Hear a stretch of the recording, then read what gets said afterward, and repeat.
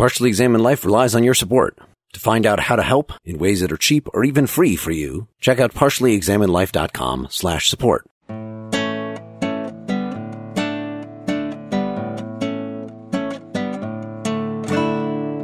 Hey, you're listening to the Partially Examined Life, episode 224, part 2. We've been discussing Kierkegaard's 1846 essay, The Present Age, and Hubert Dreyfus' 2004 essay, Nihilism on the Information Highway. We've laid out Kierkegaard's picture of leveling, of how the age itself has dissed on excellence and mused on what the moral psychology behind that is, his comments about envy. I'm hoping we can, in the second half, hit on some more specific topics that he gets into in the text.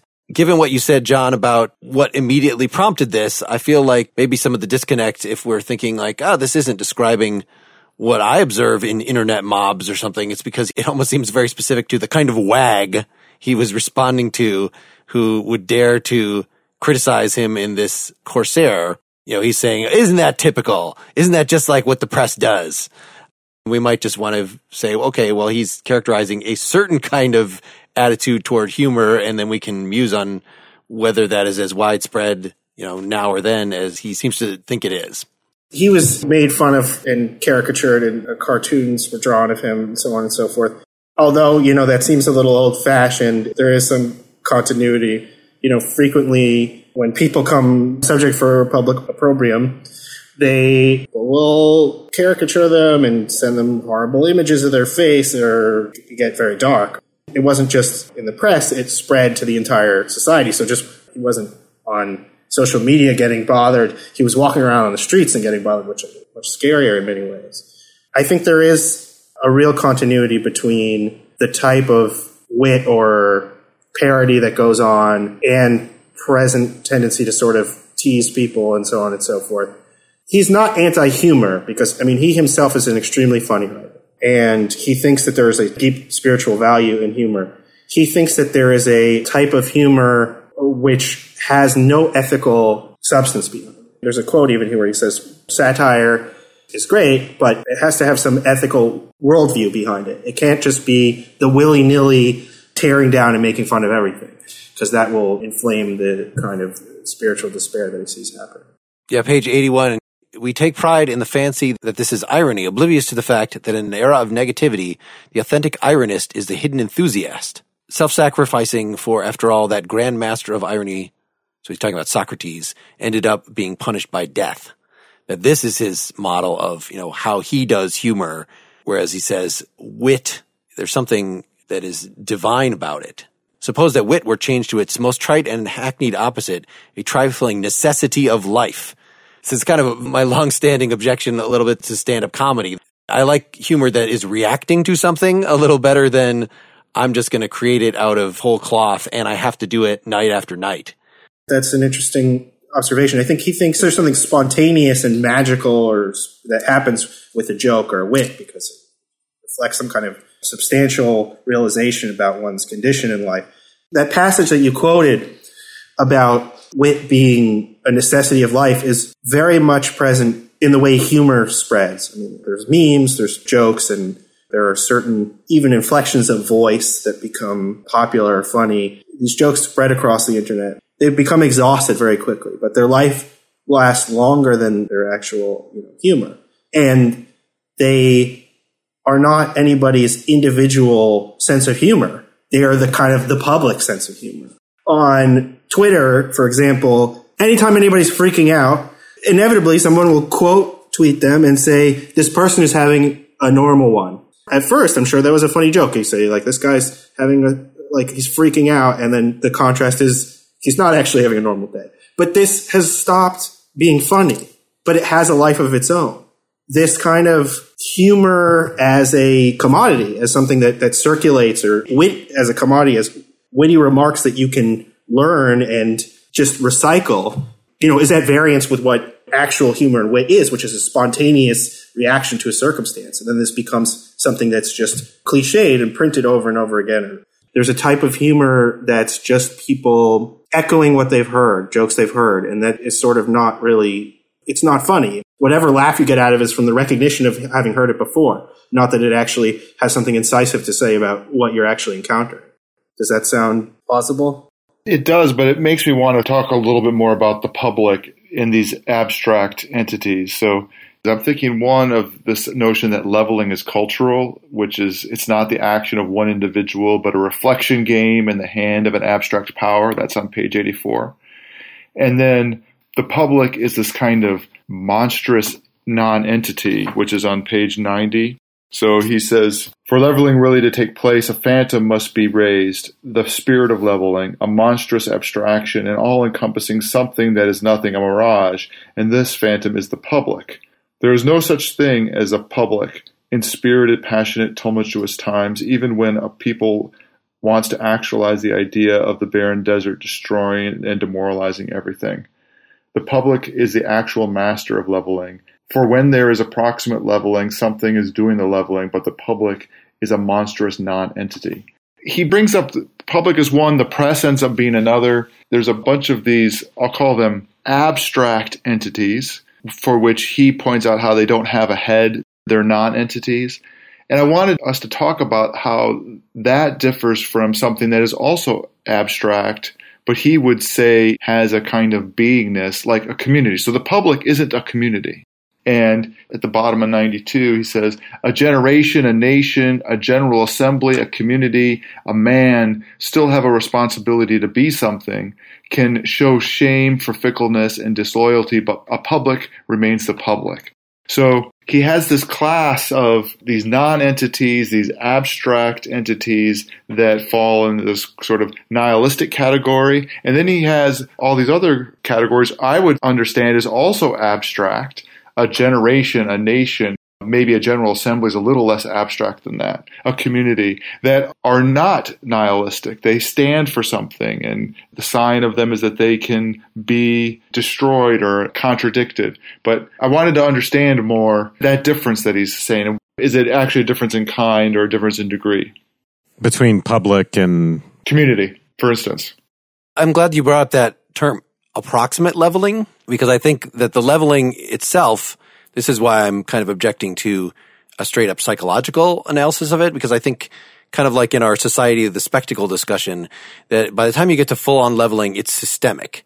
It's not any individual doing it anymore. It's just memes echoing through the void, and people, I think the comment about humor is very much like a specific case of Orwell's. We talked about his objection to just mouthing cliches. So if you're mouthing cliche jokes, it's not any different than mouthing other things that are just echoing back through your mouth.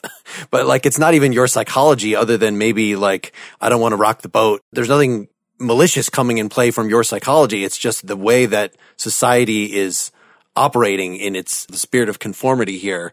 And approximate leveling is actually concrete groups. So he talks about like a clash of leaders that neutralizes both. These are actions that might get leveling underway. Like, of course, you have to have, for the system to have ossified and become self-sustaining, there have to be fuel. There have to be individual human actions, intentional actions, maybe hostile actions, these brief flare-ups of enthusiasm he talks about that get those going. And so that's the approximate leveling, which actually has, as a causal agent, some individuals or groups from leveling per se, which is just autonomous.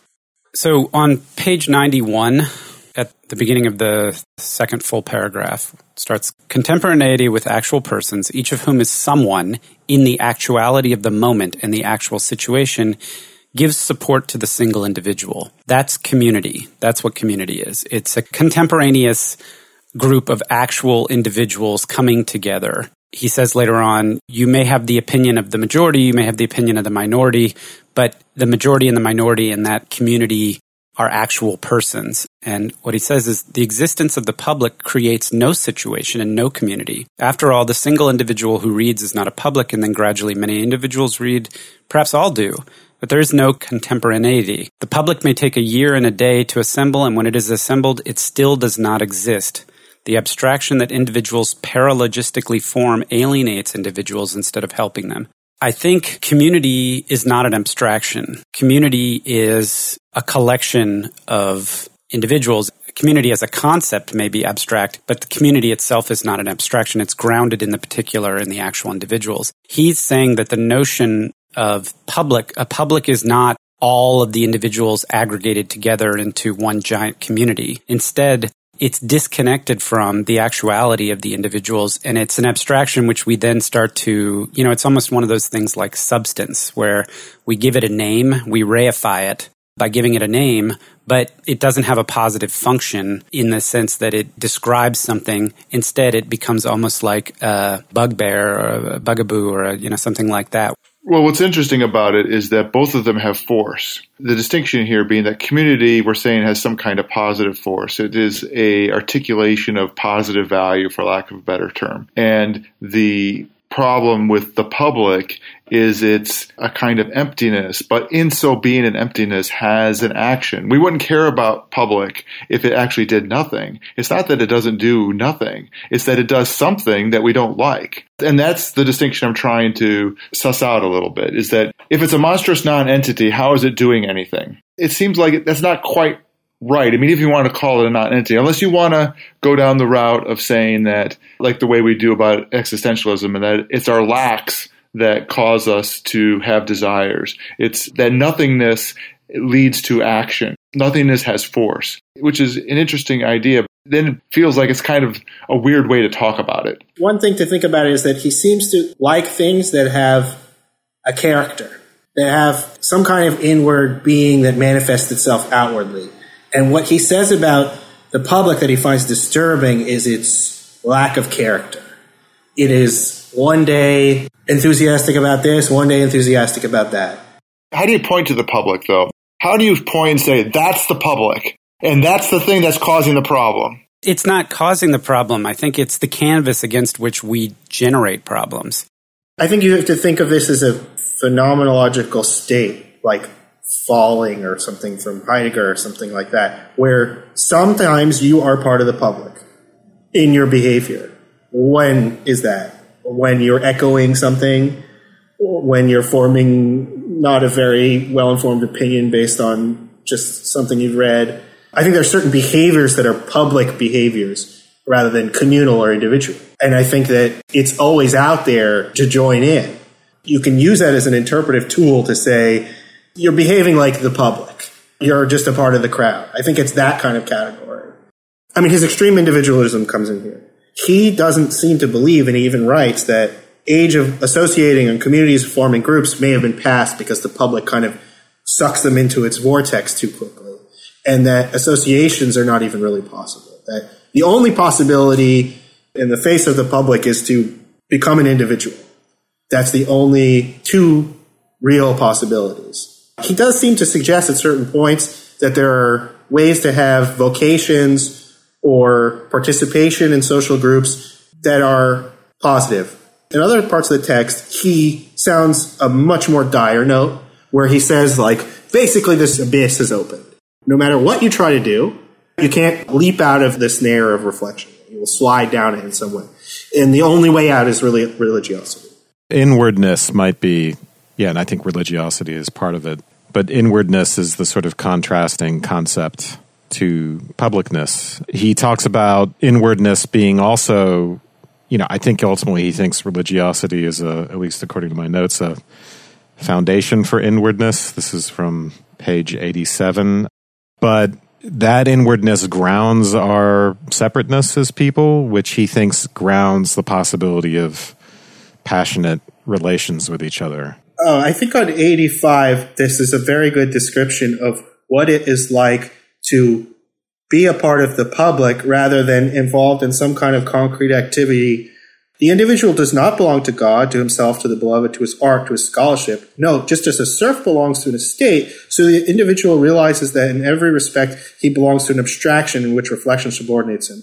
If a group of people in our age could decide, each one individually, to give all his fortune to some good cause, it would not follow as a matter of course that the individual could decide to do it. And again, not because he was irresolute about renouncing his fortune, because he feared the judgment of reflection much more than he feared poverty. So I think what he's saying is people's desire or fear of the reflection of public opinion is driving their activity, and that's the pernicious part of the public. Rather than someone saying, I'm devoted to art, I'm an artist, and that's what matters to me. They relate to their art in such a way it was like, well, how will the public receive my art? And people do think that way. I mean, that's even kind of a a commonplace way of thinking. I think that he contrasts this true commitment to this kind of commitment to the judgment of reflection. And that's reflected in the press, and it's reflected now today in social media, or just in the general ambient noise of what is valuable to do in our society. And I think he would say, look, it might be, kind of simple and almost cliched. He would say, look, don't worry about that shit. Do what you find to be passionately driving you, and do not worry about the judgment of the public. And I think that that's hard because people fear getting mocked. If they embark on some project, they say, well, what will people say? What will they say about me on social media if I write something? I will be thought of as being stupid. Okay, well, one person might think you're stupid. Who gives a shit? What do they know? When that person becomes the reflection of the public and not just some other concrete individual whose opinion is limited, but they become invested with this power of judgment of this giant force, that becomes extremely intimidating. And I think that's just like as a lesson to self, or just any activity you undertake. It's just like, others' opinions, it's just their opinion, man. It is not coming from the voice of God. Public opinion is not the voice of God, I think, is the underlying message there. I've been trying to divide this a little into the individual critique and the phenomenology of dealing with the public. Of course, these are related because one of the things that you face as an individual is that you are faced with the public and how you're going to this unapproachable. Again, early on, page 69, he said, the individual and generation are continually contradicting themselves and each other. I think Dylan had said, what is the public? There's another quote on page 92, the public remains the public even if it becomes its very opposite.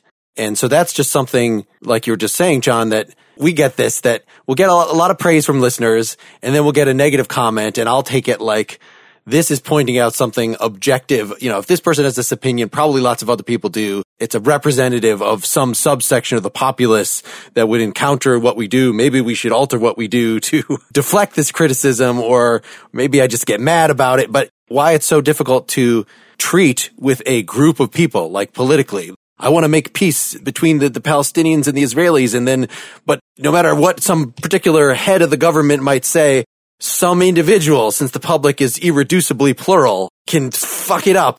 So that's kind of just what dealing with the public is, that when they say the public is fickle, it's not necessarily that individuals are so shallow that they keep changing their minds. It's that different members of the public are reaching out. And so when you're saying I'm booed on one day and cheered on the other day, well, Trump experiences this every day. It's just different groups of people within the public. And it's kind of frustrating that the public can't just, as Hegel might have thought, that there can't be a really Geist that captures the public, that like every time you try to make sense of what the public thinks, that you're wrong because the public is irreducibly plural. So I find that really interesting. That's kind of a separate issue from, are you being authentic in being a member of the public? Are you mouthing cliches, or are you speaking authentically from a place of silence? And the fact that the public is so immersive and unapproachable and not like an actual concrete peer group, but this abstract thing that can never actually become your friend, that this might actually be something that gives you, by reacting to that, you can become independent and more inward and grow in the way Kierkegaard wants you to. Right. I mean, there's a definite relation between inwardness and the public, right? At various points, inwardness is what the age makes harder or impossible, and it's anathema to the public. So on page 79, what should such a relation be called? Attention, I think, but not, please note, attention that strains every nerve to the point of denouement, but attention that enervates life. Gone are the fervor, enthusiasm, and inwardness that make the links of dependency and the crown of rule light, that make the child's obedience and the father's authority happy, that make the deference of admiration and the elevation of distinction frank and cheerful, that give the teacher valid significance and thus give the pupil opportunity to learn, that unite the frailty of the woman and the strength of the man in equal intensity of devotedness. The relation still does remain, but it lacks the resilience to concentrate itself in inwardness so as to be united harmoniously. This is one of the places, and there are a few of them, where he's trying to describe how inwardness grounds actual connection between people. And that's the thing I take to be lacking at the level of the public. He talks a lot about the lack of concreteness. I mean, the ultimate foundation of this is the kind of relations between human beings that ground it. And I think in a genuine community, you could say, this reminds me of Burke a little bit, because Burke, one of the things he's lamenting is when you undo hierarchy, you're undoing the more profound linkages between human beings that ground actual community. So this looks to me like Kierkegaard's version of that. Yeah, community is connected individuals forming a greater whole rather than a heap. A public is like a heap of unconnected individuals. It could be any shape at all.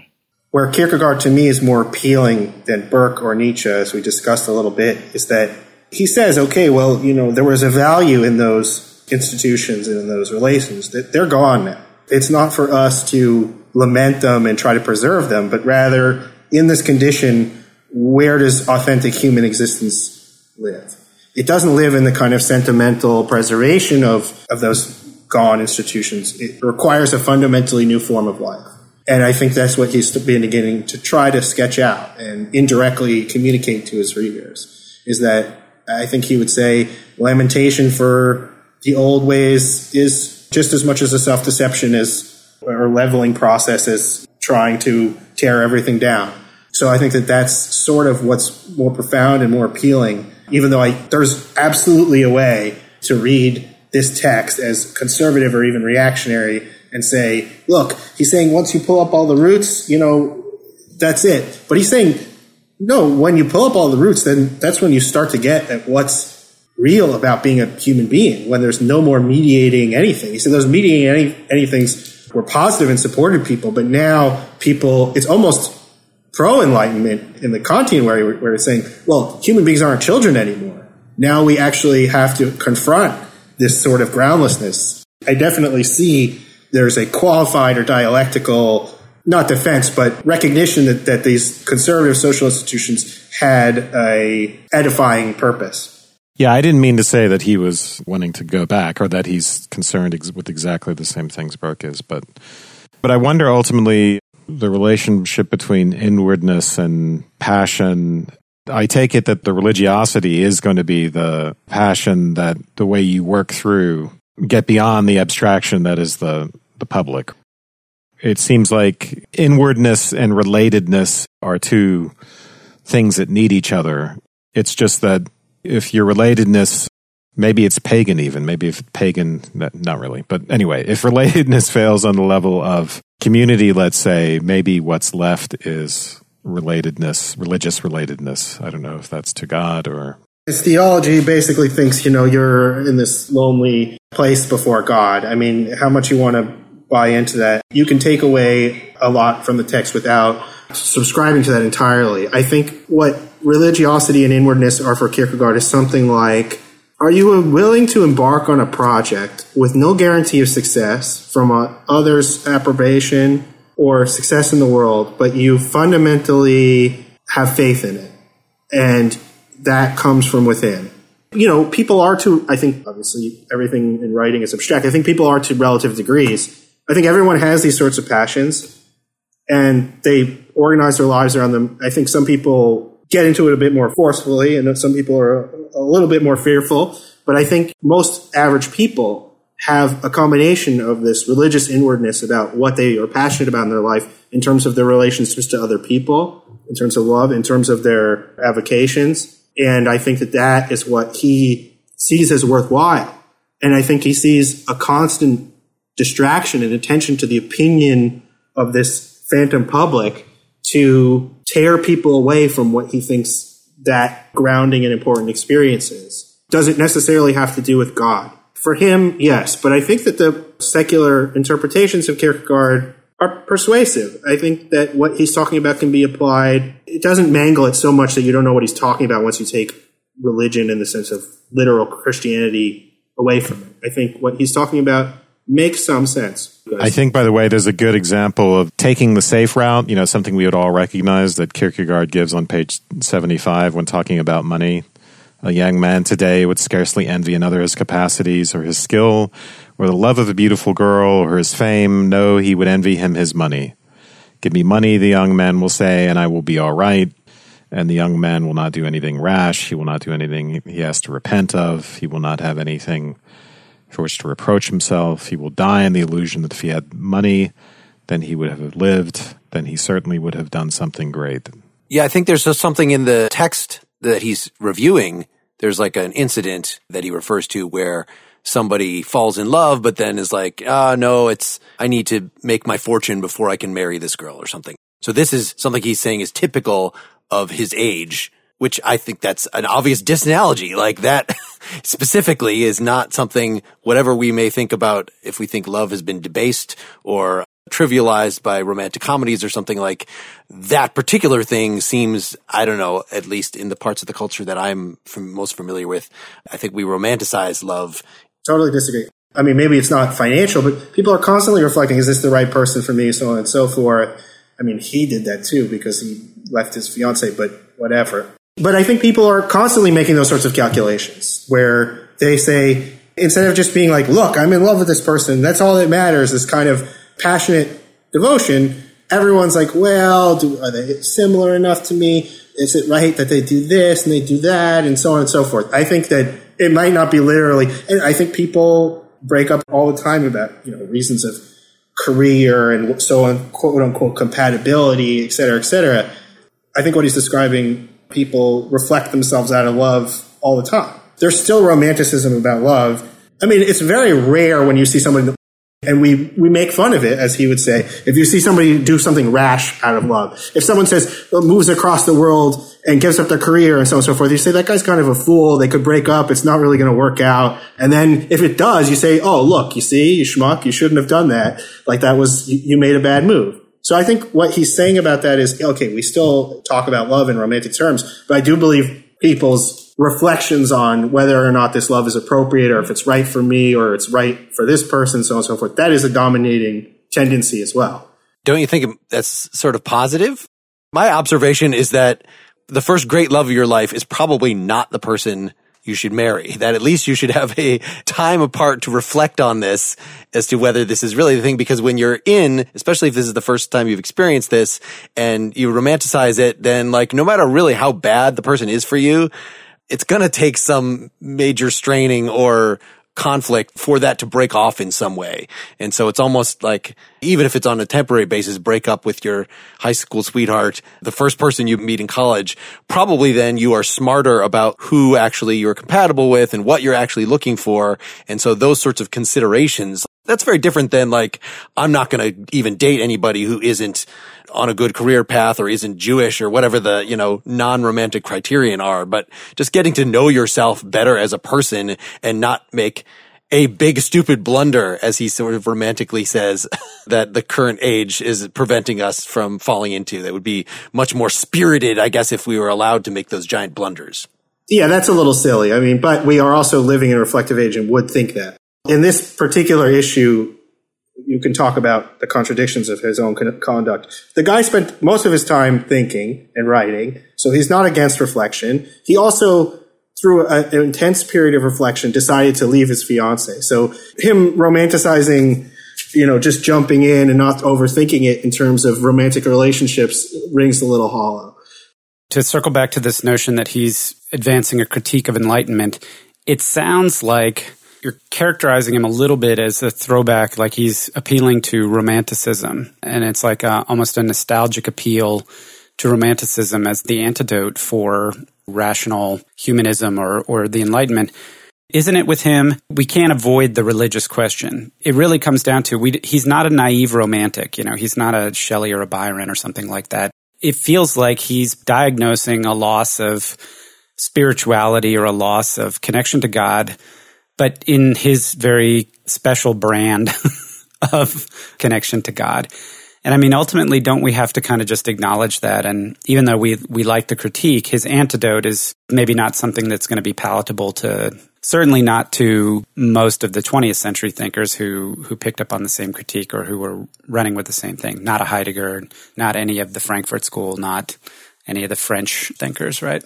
Yeah, I don't know how to dispose or not dispose of the religious aspect of it. I tried earlier just to say maybe because his religiosity is so individualistic, it can take many forms. And it doesn't have to be some kind of institutional, it should not be some kind of institutional participation in religion. It is a belief in something, though. If you said, well, it doesn't really have to be God, he would say, no, yes, it absolutely does. Otherwise, you're misunderstanding it entirely.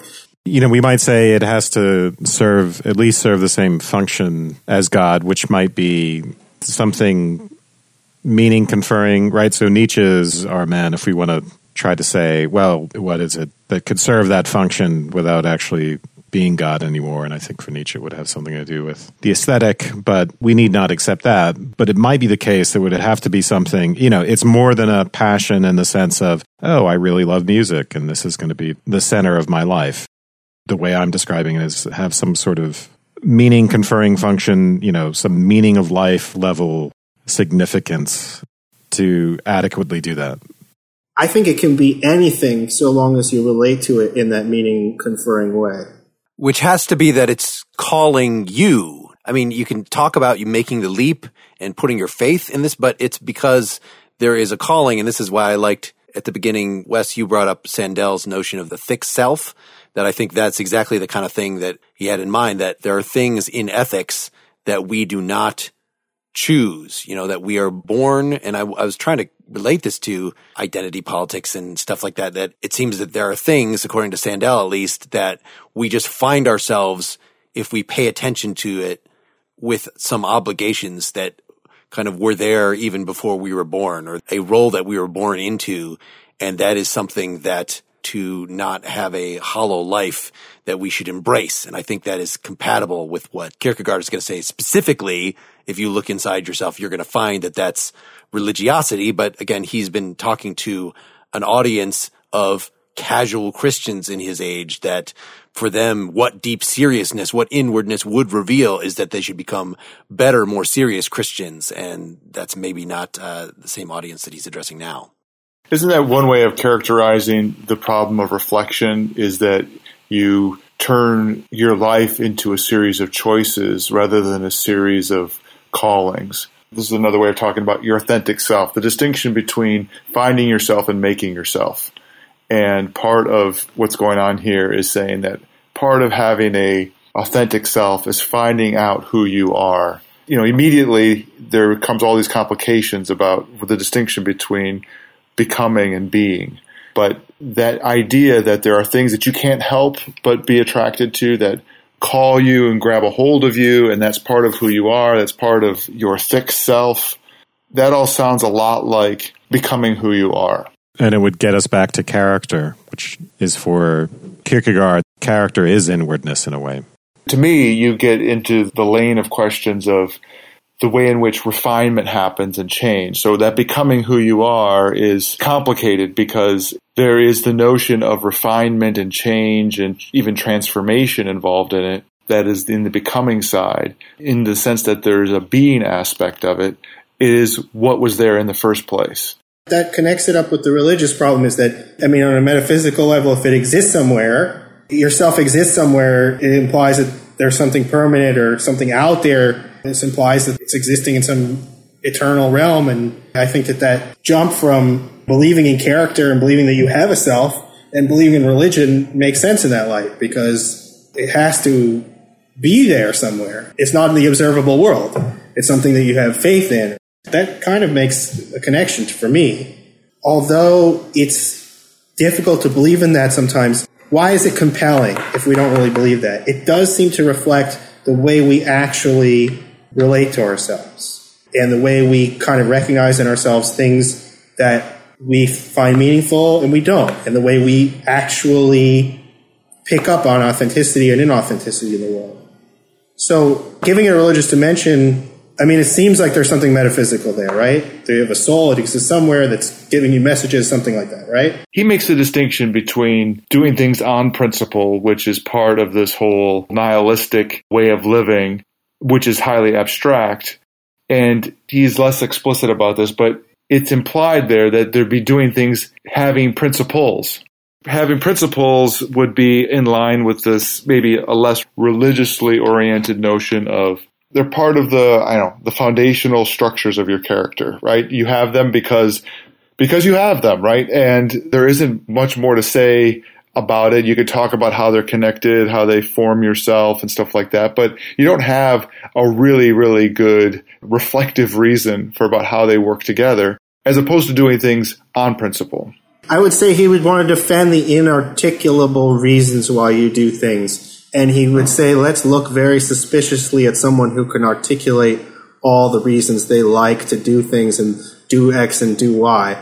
And that makes a whole lot of sense to me. I mean, people who are kind of remake their life based on some abstract principle, it's strange and kind of disturbing sometimes. Here's a little contradiction in his own conduct or his own thing and his own worship of Socrates.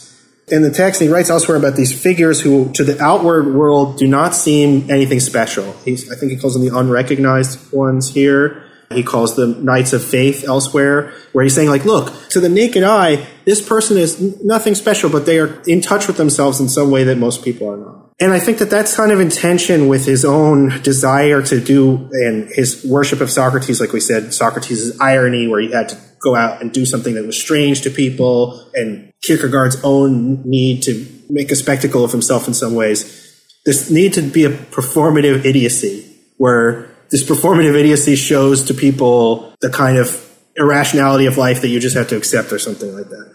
I think that, he's always advocating for this quiet spiritual connection that people who are not famous or interesting in any way can have. And yet his own life was so dedicated to making this spectacle of himself and becoming a famous writer and becoming an object of public fascination through his own use of pseudonyms. But he does seem to undercut himself in those ways where he says the authentic life needn't be something spectacular. And then other times he feels the need to make this splash in order to shake other people up and to remind them of their own authenticity in some way. Yeah, so the unrecognizables thing I thought was an interesting concept here. Page 109, it's right near the end of the essay. He gets into this a little bit. Kind of, what should you actually do? I mean, you should become inward, but can you help other people? And he says, the unrecognizables recognize the servants of leveling, but dare not use power or authority against them. For then there would be a regression because it would instantly be obvious to a third party that the unrecognizable one was an authority. And then the third party would be hindered from attaining the highest. In other words, attaining the highest, the goal here, is not something someone else can order you to do. Yeah. So even if you are a knight of faith, you can't then, as a professor, just direct someone, this is exactly what, although it seems like in his writing, he's doing that at great length. So I don't know what to make of that. But he does say positively, only through a suffering act will the unrecognizable one dare to contribute to leveling, and by the same suffering act will pass judgment on the instrument on leveling. That is obviously talking about himself, obviously talking about the Corsair affair and what he went through. And it's difficult to take seriously, or maybe his own breaking off his engagement with Regina Olsen. So he's saying what I went through by getting dragged in public by the Corsair is a good example, which is, he's a Christian. He obviously is thinking of the crucifixion there.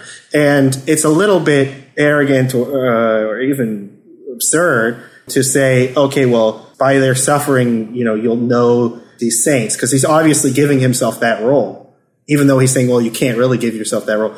This is one of the parts of the text where I start to have and maybe this is intentional and part of his irony, is that this is where I begin to say, I don't know about this guy. I think maybe that's a point of the text, because he says in other parts, he's saying, look, everybody comes up with prophecies these days. And so, what am I really contributing? I think he has these, and maybe it's granting him too much credit, which then gives him authority again. But I think he has these strategies for even distancing you from him as a writer and not try to think of him as an authority on any subject or not. I do think that as we were talking a little bit during the break, his humanity comes out here in the sense that we see his own self-regard about what he went through and how he thinks it makes him special and an example for other people. And obviously that self-regard and that is difficult to take. Is it difficult to take because that is ridiculous, or is that genuinely a part of people who are exceptional? Will they always have that self-regard which grates other people? I don't know. From my perspective, he's feeling sorry for himself and trying to turn this unfortunate circumstance he got himself into in his life into something spiritually significant, which that might be an overly cynical reading of it. But I can't avoid that conclusion sometimes reading it. Other times, it seems extremely profound. I think when it seems least profound to me is when he seems to lift himself up as some kind of paragon of virtue. Wes was saying earlier how the current situation seems to prevent finding inwardness, right? Chatter silences inwardness. But I think he also says, so this is page 89-ish, reflection is a snare in which one is trapped, but in and through the inspired leap of religiousness, the situation changes, and it is the snare that catapults one into the embrace of the eternal. Reflection can't actually get you to the essentially religious, but by means of glittering illusion, it can tempt everybody away from all else. So it sounds like he's been raging against being overly reflective here, but he actually sees, of course, reflection is good, right? If you listen to our previous episode on Kierkegaard and what the self is, it's reflection that gives rise to it. It's just reflection taken to perversion where it prevents any action is bad. I think that that's where he views Socrates as a kind of paradigm where it's reflection used properly to find out how to live your life and not to avoid living your life. In the introduction to one of the translations, I thought there was a really good quote. He offers a third alternative between reflection and just immediate action. In the name of Socrates, a third alternative. First, the spontaneity of immediate inspiration, as in the age of revolution. Second, the growth of understanding and ingenuity in the service of prudence, a proper use of reflection, the present age's typical mode. And third, the highest and most intensive inspiration of a Socrates who sees very well what the prudent thing to do is and does not do it. I think he's saying there is a third type of reflection or thoughtfulness or whatever that does not get you stuck but actually pushes you along. And I think that that's just true. I mean, that's what you guys are kind of doing here, right? You're hoping partially examine life. There's a hope that you can use a little bit of reflective reason and thinking about your life, but you live a life too. It's not pure, abstract, constantly thinking, what am I doing? What he's describing sounds very strange because it's difficult to pin down when that is actually happening. But I think that that is something that when you properly have these things in balance is what happens when you reflect. But how do you know when you reflected enough and it's time to make a decision? Yeah, I thought there was somewhere else where he was saying even more directly how, yes, chatter seems to drown out silence, but also because it's so horrific and because, you try to go along with the crowd and they turn on you, like that this phenomenon itself gives rise to, in select individuals at least, to inwardness and to the right kind of reflection and to becoming, gaining the highest. Yeah, I think you realize it's kind of a racket. Chasing all these trends and all these beliefs and so on and so forth doesn't get you anywhere. And once you kind of see through that, you're in a much better place about the way you think about your own life. Think about someone who's trying to be cool all the time. That's always shifting. I mean, the public just changes what's cool. I think at some point in most mature people's lives, they say to themselves, I don't want to play that game anymore. It's not worth it. I realize how horrible it is and how it's just kind of dashing myself from position to position. And there's not, I don't know who I am anymore. He seems to say that the experiences he's talking about are extremely unique and special. But I tend to think actually, no, people intuitively come to those conclusions where they see that the chatter of the world doesn't matter that much. And what matters is my own relationship to what I love.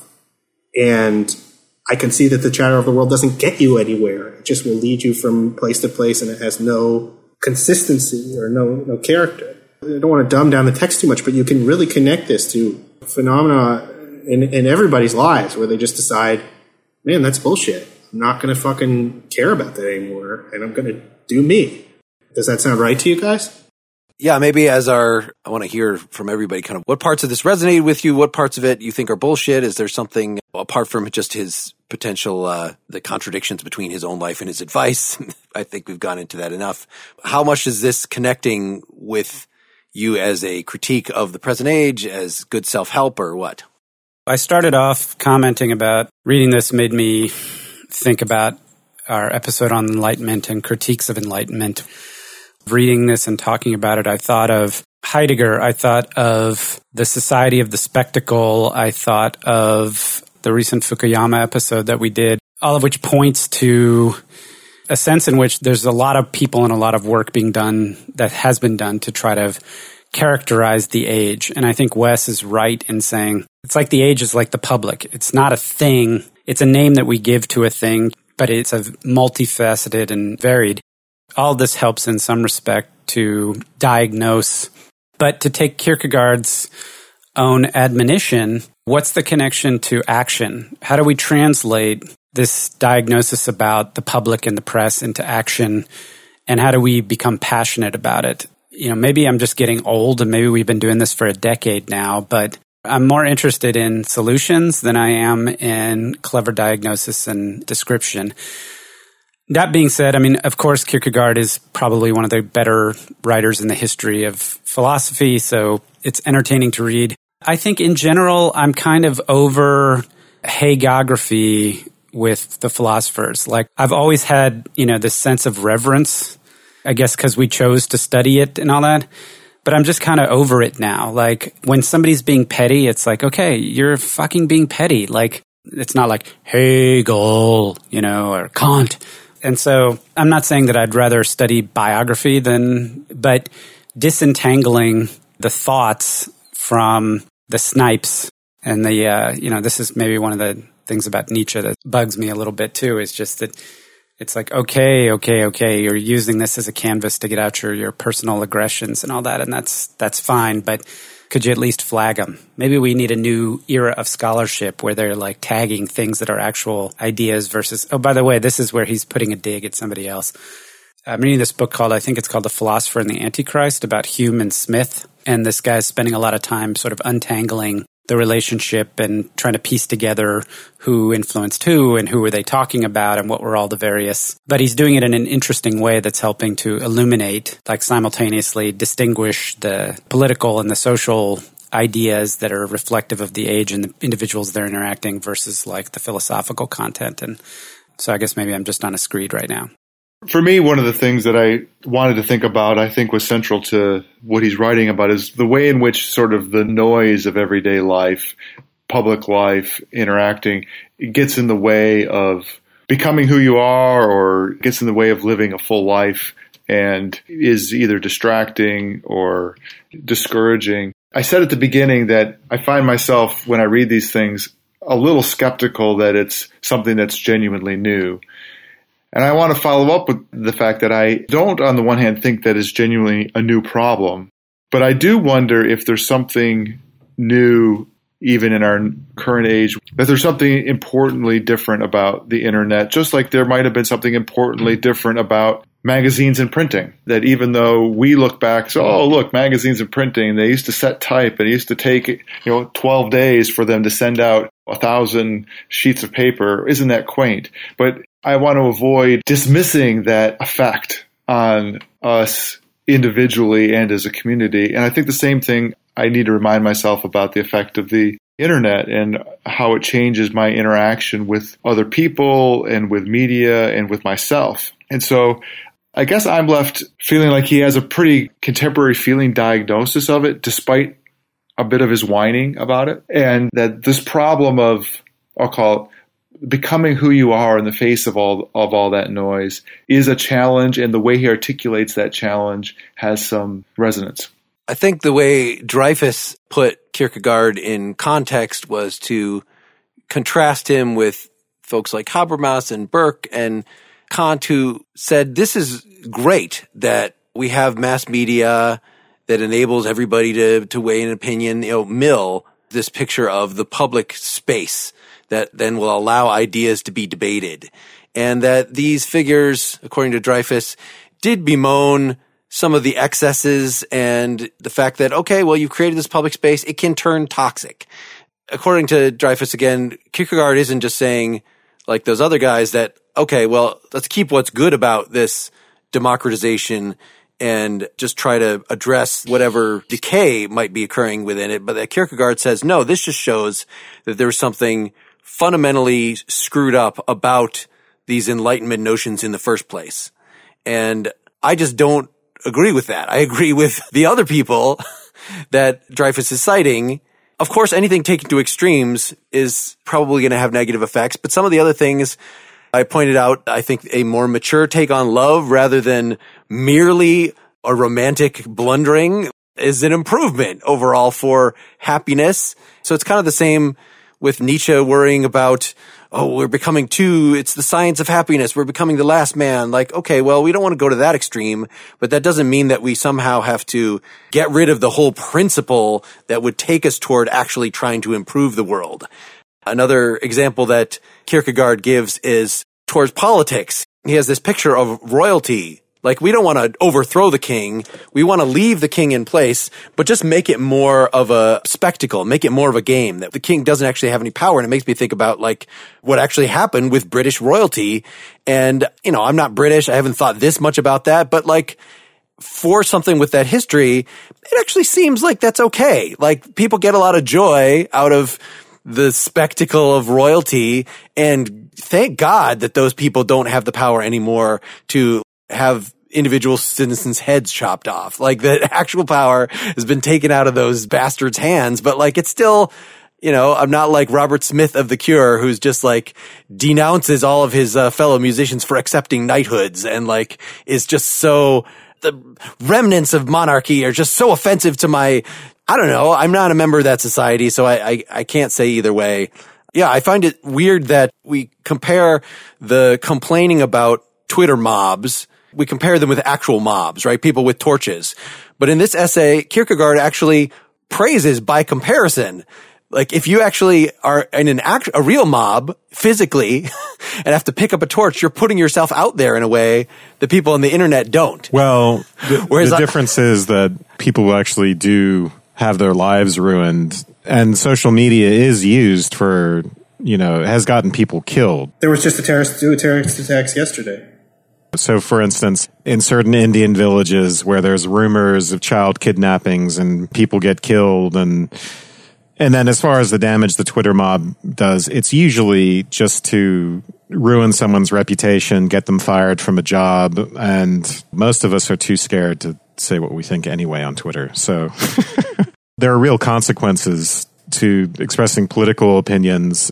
Once upon a time, to write an article for a newspaper didn't mean that you could be harassed or that people would figure out where you lived and make threats or publish your address online. All those things are real. So I think that's different in our age than it was in Kierkegaard's time.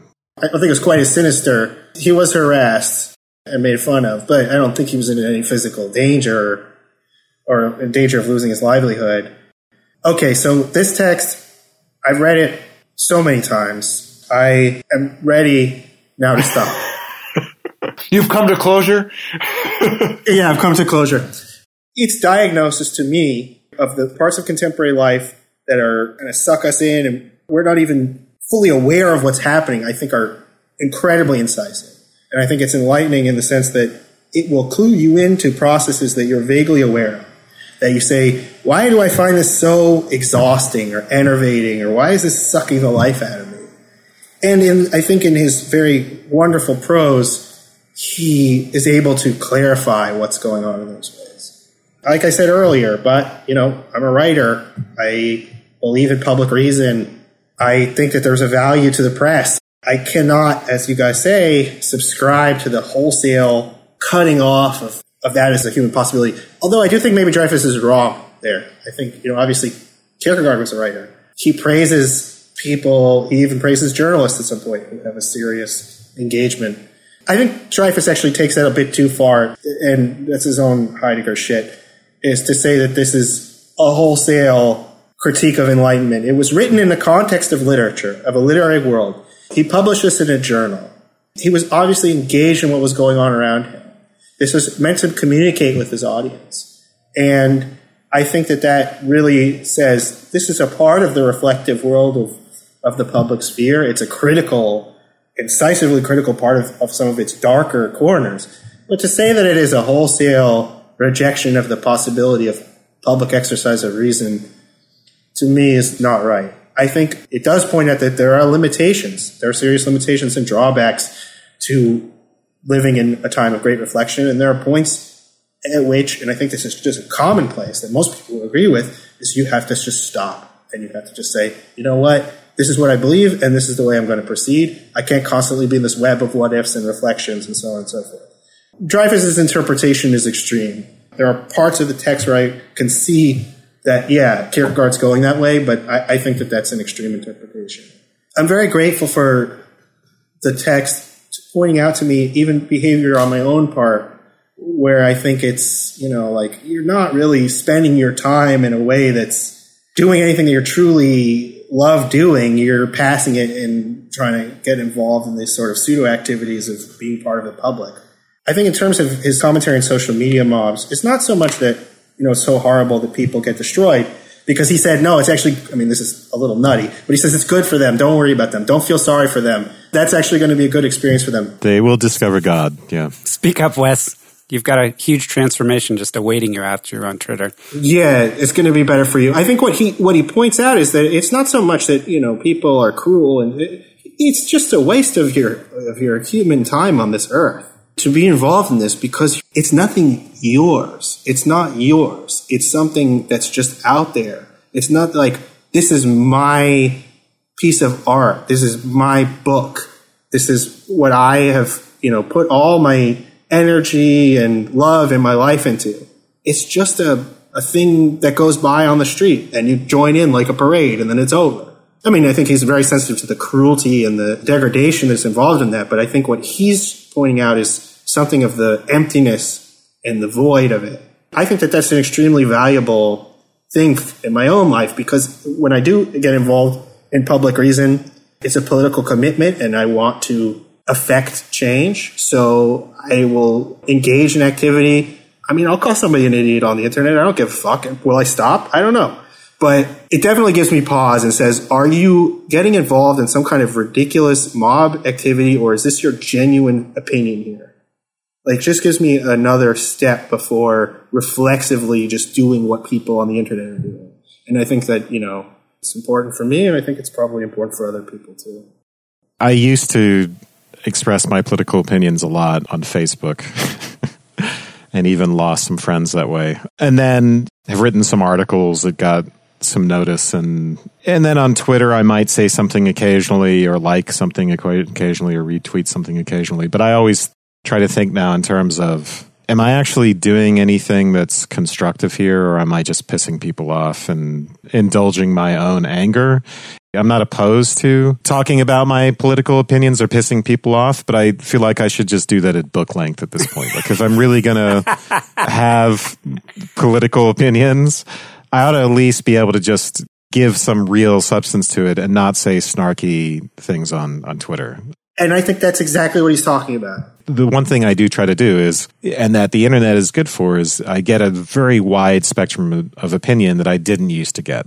Because I certainly wasn't going to pick up a National Review or something like that. I was just reading the New York Times and then other magazines. But I think the drawback is, and the reason why I try to limit this severely at this point, it really is almost like an amphetamine, just keeping myself overstimulated with anger and outrage, and the tendency to direct that outrage towards individuals, but also, to start getting into that thinking where you're blaming certain groups of people, I think is toxic, and it's bad for my thinking and my reflectiveness, and it keeps me out of that. I relate very strongly to Kierkegaard's talk of inwardness, because I've been trying to cultivate that, and it's something that I felt like I lost with the advent of the internet. So if we were going to read more Kierkegaard, I do like the idea of investigating this inwardness, which I think he's pretty extreme about. That, what you're talking about, Wes, is sort of the difference between gathering your thoughts together in a serious book-length response, right? Kierkegaard is sort of patting himself on the back that he's writing a book-length review of this other novel that he read several times, and what a deep engagement he has, what a deep person he is. And all this talk about being born out of silence and don't voice your thoughts until you really let them churn and can give them in their perfect formulation. I think what we're talking about in terms of social media and reacting to people in the moment is, I would advise some kind of moderation. Of course, writing books is great, and collecting your thoughts such that you can write a whole book is wonderful. But what has fueled this, and what, it actually is useful, he starts out saying, well, the public is unapproachable, but compared to actual peers, right? That you're really interacting with, that you're having an authentic exchange of ideas with. That's good. But then by the end of the essay, he's turned around and he says, you can't save the age by the idea of sociality. You should be skeptical of that. He says, not until the single individual has established an ethical stance despite the whole world, not until then can there be any question of genuinely uniting. So what sounded like before, he was saying, a Burkean, the community actually supporting you, that's a good part, that's necessary for self-development. Here he's saying, at least as an adult, no, you should lean toward totally retreating into yourself until you can get out of your silence a whole book of inspired thoughts that you can just eject onto the world, as opposed to a more genuinely interactive, communicative. I just find that weird. I don't think that's good advice. It is very gratifying to share ideas to get the instant gratification of people's response to them. But I think there's a great value in cutting yourself off from that for some time and letting things deeper infusion, which I don't think happens enough, because everyone gets instant gratification from, even when they have great ideas, they share them quickly and they don't make much of an impact. And it's affected people's writing. I've watched people's writing change over the years because of Twitter and online stuff, and I think it's often the case that it's decreased in quality. All right, thanks, folks. Next time we are going to talk about Simone Weil's essay, The Iliad, or The Poem of Force from 1965. Corey Moeller will be coming back as the guest. So check that out at partiallyexaminedlife.com. Follow us on Twitter. Follow us on Facebook. Lots of ways to reach out to us. Please don't give a book-length response to this, because I'm not going to read it. It might be good for you to retreat into yourself until you have such a firmly articulated thing, but nobody else wants to hear that shit. So short emails to us. We'd love to hear from you, or comment on the blog post associated with it, or on Facebook or anywhere else. Our closing song is A Wry Observer by Aaron David Gleason, whom you might remember from our Lysistrata performance. This was one of the songs discussed on Nakedly Examined Music episode 71. Check that out at nakedlyexaminedmusic.com. Thanks, John, for doing this. Thank you. Thanks, everybody. Good night. Good night. Good night. Good night. Bye.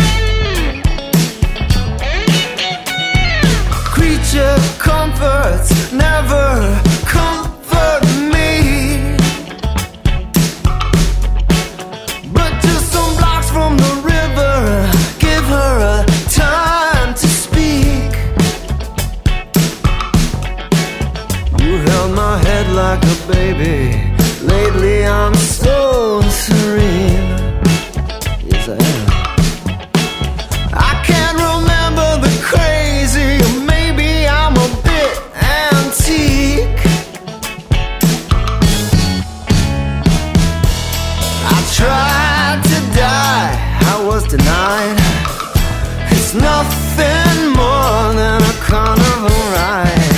I'm here and I'm barely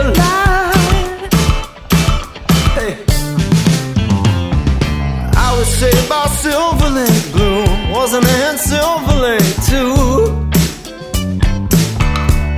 Oh, just because a venture folds doesn't mean you're coming from the cold. I live to tell.